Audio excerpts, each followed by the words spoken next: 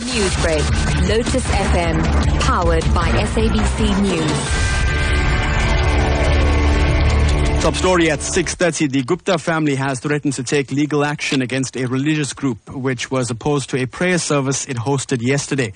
Now, last week, the Gujarati Network of South Africa called on its members to boycott the event that the family had planned. Now, the Johannesburg Against Injustice group said that the event teaches people not to be greedy, which is contradictory to what the Guptas stand for.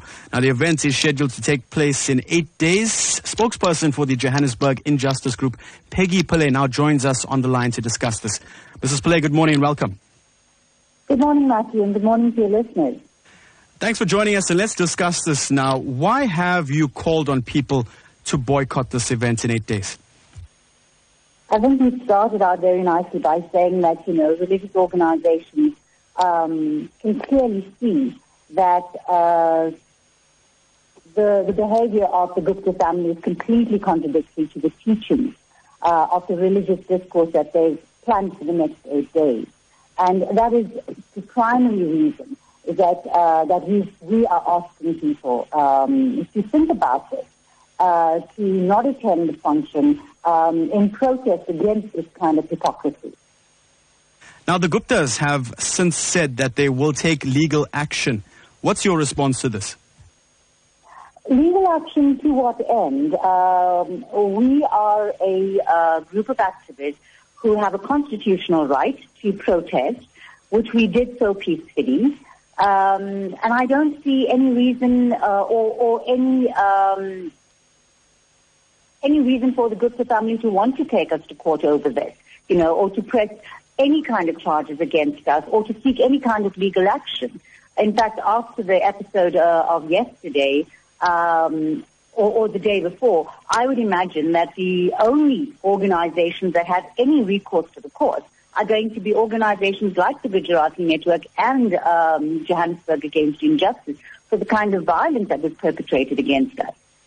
Now, you mentioned peaceful protests and also understand that some of your members were attacked during the boycott, but you did continue to protest. Can you tell us about that? Well, yes, as we indicated, we had made a decision to peacefully and silently protest at the event that was happening. So we stood on the side with no blockage of entrances, with no words spoken at all, and had only just been there for about 10 minutes when a combi load, in fact, 2 combi loads of Black First, Land First individuals lunged at all of our activists, who were protesting. They manhandled women. They pulled out posters. They ripped up the placards that were being held. They swore at people. They attacked one of our white youth members. They tried to grab hold of his camera.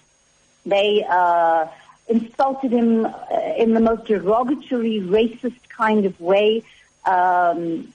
They hurled accusations at all of us who were standing there. I'm not sure where these people get their information from, but I can guarantee you this, that despite all of the violence, we will continue to do what we're doing, and we'll continue to stand up for what we believe in. Black First, Land First needs to really start getting some evidence to back up what they say. Well, that is where we'll have to leave it. Mrs. Pillay, thank you so much for joining us. Thank you. Bye-bye. That was spokesperson for Johannesburg Injustice Group, Peggy Pillay, joining us on the line. You're listening to Newsbreak on Lotus FM.